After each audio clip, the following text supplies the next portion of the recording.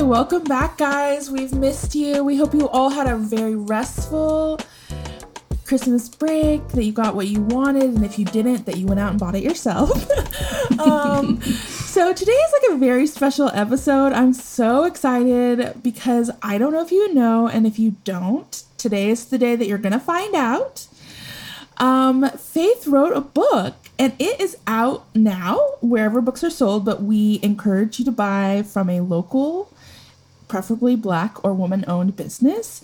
Remember Me Now. Faith, you wrote a book. Yay! I wrote a book. I'm so excited. Like, it's a reality. It's been an idea and on paper, like something that's going to happen for like 2 years now, over 2 years. Yeah, that's so exciting. Okay, so the book is out in the world now. How are you feeling? Relieved. Relieved, because leading up to the book launch, I felt lots of anxiousness and anxiety. It's such a special book to me, but also I'm really honest and I'm really vulnerable, and I talk about my life. I talk about like my journey at my, private Christian school, which if you've listened to this podcast for any amount of time, I've shared many stories from my days at a Christian university. But yeah, I just know there's people from that university that follow me that I'm sure are going to buy this book. And if they're white folks, their experience was entirely different. And so this book will definitely open up their eyes. If their eyes aren't opened already. Yeah, no, it's like a labor of love. And I just remember, like, as the process and all the coffee shops that you were writing in, shout out to those coffee shops. Shout out. To the Wi-Fi and the keeping you stocked on the caffeine.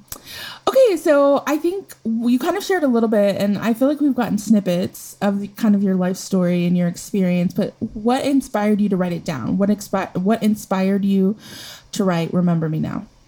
I think there's so many different components of this book and wanting to write it that have kind of been evolving within me over the years. But what really spurred me to write this book was seeing what happened to Breonna Taylor after it became national news, I will say, about her death. And it really struck me that, number one, it took that long for us to hear about her story. Number two, that Black women in our stories are oftentimes overlooked and ignored. I think about Sandra Bland and what happened to her, and how there was outrage, but there wasn't nearly as much outrage over her death as there was like a George Floyd, like an Ahmaud Arbery, and looking at the lives of Black women, and especially the Black women who have lost their lives to police brutality, it really inspired me to ask the question, how will Black women be remembered? Who will remember us? And will we only be remembered and celebrated in our death? I saw people putting illustrations of Breonna Taylor on magazine covers, and you just saw stuff about her everywhere. But it was such a celebration and giving her flowers in her death that I really thought about how important it is to give Black women their flowers now while they're alive, and not just when they're gone. Yeah, no, that's really important. I think it was Bell Hooks that talked about, to be Black, you think of a man, and when you think of women, you think of white women. And so then for a Black woman, it is like you're doubly kind of ignored, or you're kind of the last thought on people's mind when it comes to these terms. Mm-hmm. And so why did you specifically want to write to Black women? Like, what were you hoping that we get from your story? Yeah, you know what? I think when I was thinking about all the different books, especially growing up, I used to work at a Christian bookstore, and I would look through the books on the shelves, and I read a lot of different books. But as a teenager, I remember wishing I saw a book that was written from somebody that looked like me, and something that was like storytelling and, had some levels of like creativity and all those other aspects. And I just didn't find that. I didn't see that on the shelves, and I wished to see that. I wished to see somebody represented.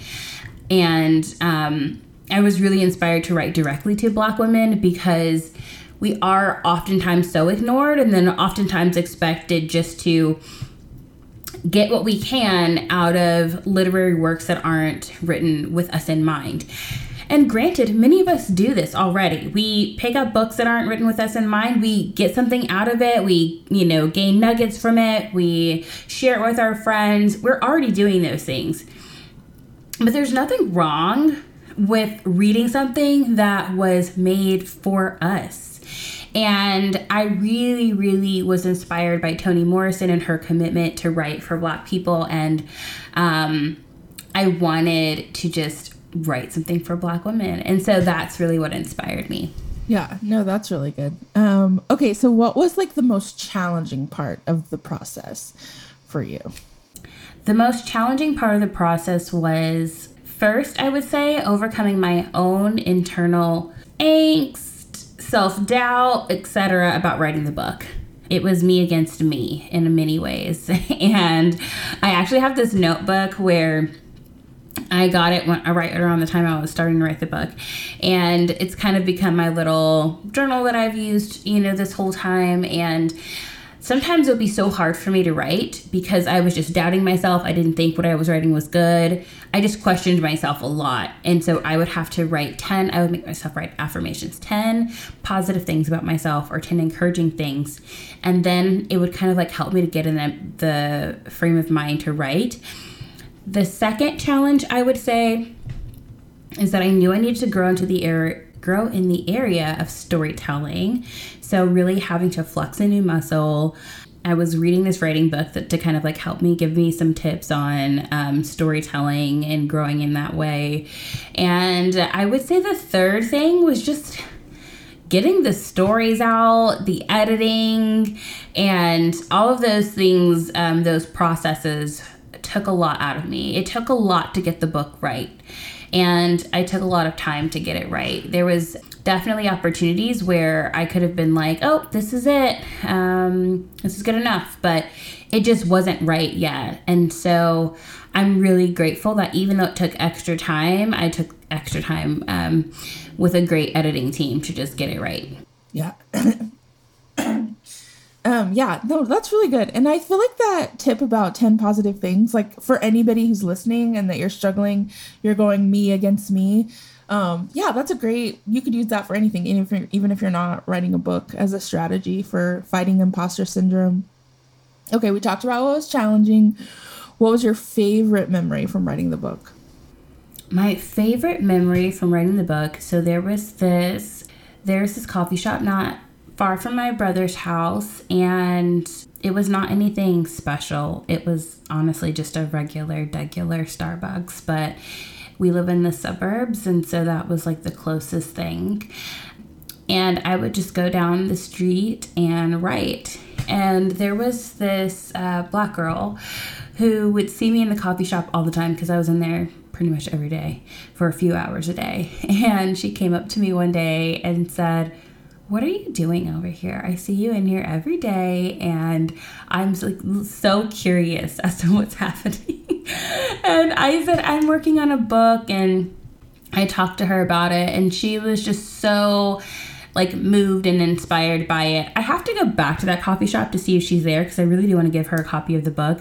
But it's been a while since I've gone and sat down and just worked in there. And but it was a really special moment to me because it just made me see how people are paying more attention to you sometimes than you think that they are. And you just never know how your presence and your diligence might encourage someone. So her and other people would say like they were just so impressed by the fact that I just would keep coming. And it's just a sign of just, keep at it, stay consistent. It can be really hard sometimes, but it's worth it. Like it's worth it in the end. So it was my favorites because they were just they were so kind. Everybody was so kind and encouraging. Okay, I wanted to let that fire truck pass. No, that is so good. I love that. You don't know who's like watching you and like being inspired by the work that you're doing. And I think some people, especially Black women, are very used to like kind of toiling kind of anonymously. Mm-hmm. And it can be so easy to just like give up and be like, what I'm doing doesn't matter or no one cares. And like, yeah, you have no idea who is being blessed by your faithfulness in your ministry. And I'm glad that you had that moment that someone said to you, like, hey, this is really inspiring to me. Because so often we don't get that. Why did you choose to include letters in the book? Like, why was that an important part of not just telling your story, but kind of sharing, the memory or the reason why we should remember Black women? I absolutely love writing letters. I think I kind of developed that love when I was younger, but one thing that I just have always enjoyed is expressing myself through letters or writing lyrics, songs, poems. And so it's just such a part of who I am. One of my blogs is called Lyrics and Letters, and I just have always really enjoyed it. And I thought one of the best ways to sum up a chapter would be to talk to the reader. And I really wanted people to feel like they were sitting down and talking to me, or we were at a coffee shop and connecting together, and for people to feel like this is a tangible moment with me. And so, I decided to include letters, and it was really fun. Like, the first letter in the book, I'm writing to like a younger person and encouraging a younger Black girl, and I really wrote that with my niece in mind. She really inspired me as I was writing that letter. And so it was really cool to think of different people or things that inspired me as I was writing the letters. And I hoped people would like them. And so far, it's been really cool to get positive feedback from people on how they're like, wow, those letters are really cool. It's really nice to have somebody write something to you. So it was really, it's been a really fun thing, but it's crazy to think that this is something I've talked about and wrote about and had a little blog name, but I was able to like include it in the book. So that's been fun. I love that. Full circle. So I wanted to ask you, was there any story that you were like afraid to tell, but you were like, I have to put this in there if I'm going to be authentic and true to myself and, to honor my reader? Like, I want to put this in there. And then how did you kind of work through your fear of like putting that in the book? That's a really great question. So I talk really openly in the book about being raped, and I think I was 100% nervous to put it in the book, but I was still dealing with it and healing from it and unraveling from it while being in this writing process that I just felt like I couldn't write the book without explaining where I was. And so in the beginning, in the introduction, I talk about that. And I also talk about how I'm writing from a place where I'm in this deep place of hurt. And I'm writing from like a place that I'm healing. Like, I'm healing as I'm writing this, right? And I'm bearing my soul during one of the hardest times of my life. And so I felt really passionate, though, about including it because I felt like I know that I'm not alone, and I know that I'm not the only person that's experienced this or some level of sexual trauma. And my family was definitely like, well, prepare yourself, make sure that you know why you want to do it because you are opening, yourself up to people who might want to either criticize you or, may have some negative things to say. And I knew that could be a possibility. I knew that, some people might not relate to what I, said. I knew some people might feel a way, but at the same time, all I could think about were the people who might have experienced this level of pain and trauma and haven't had either an outlet, people to talk to, or a way to process their trauma. And so I wanted to include it in this book because I also wanted to give people hope that there is hope in healing on the other side of pain and trauma. You don't have to be marked and marred by trauma, and you can be, experience healing and restoration. And I feel like that's what I've experienced in my life, and my faith and, groundedness in God has definitely helped me along in my healing journey. And there's, I'm still healing, there's times where it's hard, and I, have my therapist to talk to and process with and connect with, but it's a journey that I think is worth being on, and it's worth encouraging women in. And there's so many Black women that suffer in silence, that go on saving everybody, serving everyone. and not having the space to save themselves, not having the space to say, I need to heal, I can't help you anymore, I have to help myself. And I really wanted to encourage women to the best of their ability, if they have the opportunity, to focus on themselves and to not have to feel like they have to be everything for everyone else, but that they can be everything to themselves. Yeah, no, that's so good. I think, the commonality, I think we underestimate how many women have experienced some kind of sexual assault or sexual abuse. And then to your point about how many people suffer in silence. I remember I did an interview for a magazine, and I was interviewing this woman who was a veteran and had been sexually assaulted in the military. And she talked about how there's just like an added fear as a Black woman in reporting, because it's like you won't be believed, or you were asking for it, right? Because of this, like, we talked about, I think maybe in our first season, like these stereotypes that are very dangerous for Black women. You mentioned the idea of like strong Black women just plow through, keep serving. And then she kind of talked about like the Jezebel and like how that affects, people's perception of her. And I just think, I feel like that was really brave. And I feel like so many people are probably going to get healing just because there's going to be someone who says like, you don't have to suffer alone. And there are ways to heal, and God is faithful in that. And I think also too, just in your sort of our conversations about purity culture and this like the negative messages we receive about like, nobody's going to want you after this. And I feel like, to speak into that wound for so many women is going to be really powerful too. Yes. Because God is so good. I mean, like I felt so bogged down in that hurt, and I had to really wrestle with feeling shame and, all of these things you feel. And it's kind of like what you're saying, Catherine, that gets put on Black women, that Jezebel type thing, which I just think is terrible, and it's so harmful. But even in processing things with my therapist and, knowing nothing's your fault and all these aspects, you have to just really mentally like get past it. And that in and of itself is a hard work to do. But I did get past it and continue to work past it. And I did meet a great man. And I met my husband after this happened, I met him in one of the worst times of my life, which is just, to be honest, there's a lot of other pieces of me that were put together, but this deep emotional intimacy place that you have to open yourself up to with the person, that was not all put together. So homeboy was jumping over walls and fences and knocking down doors. It was not easy for him. That's so good. We love we love a man that knows what he wants and is like willing to do the work to get it. Because some of these brothers are lazy. So shout out to your husband for being persistent and helping you heal. I also love the process of you talking about being in process. I feel like oftentimes we get these stories and it's like neatly wrapped up in a bow and it's like, oh, I'm past this. And so I love even just sharing that like you were writing this book as you were healing, you're still healing. I feel like sometimes we put pressure on ourselves to be like, to your point, to present this like we're put together and everything's fine. And so I love, just sharing kind of the messiness and the vulnerability that it takes in sharing that story.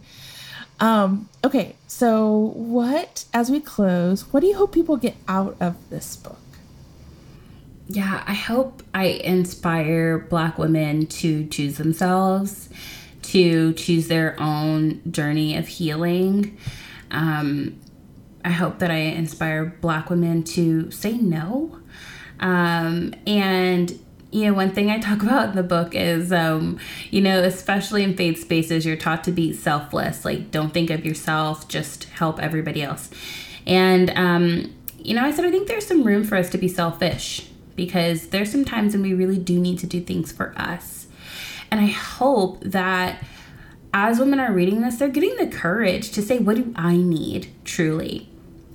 What is going to help me right now? Where am I going to thrive? What does that look like? What spaces do I need to stay in or remove myself from?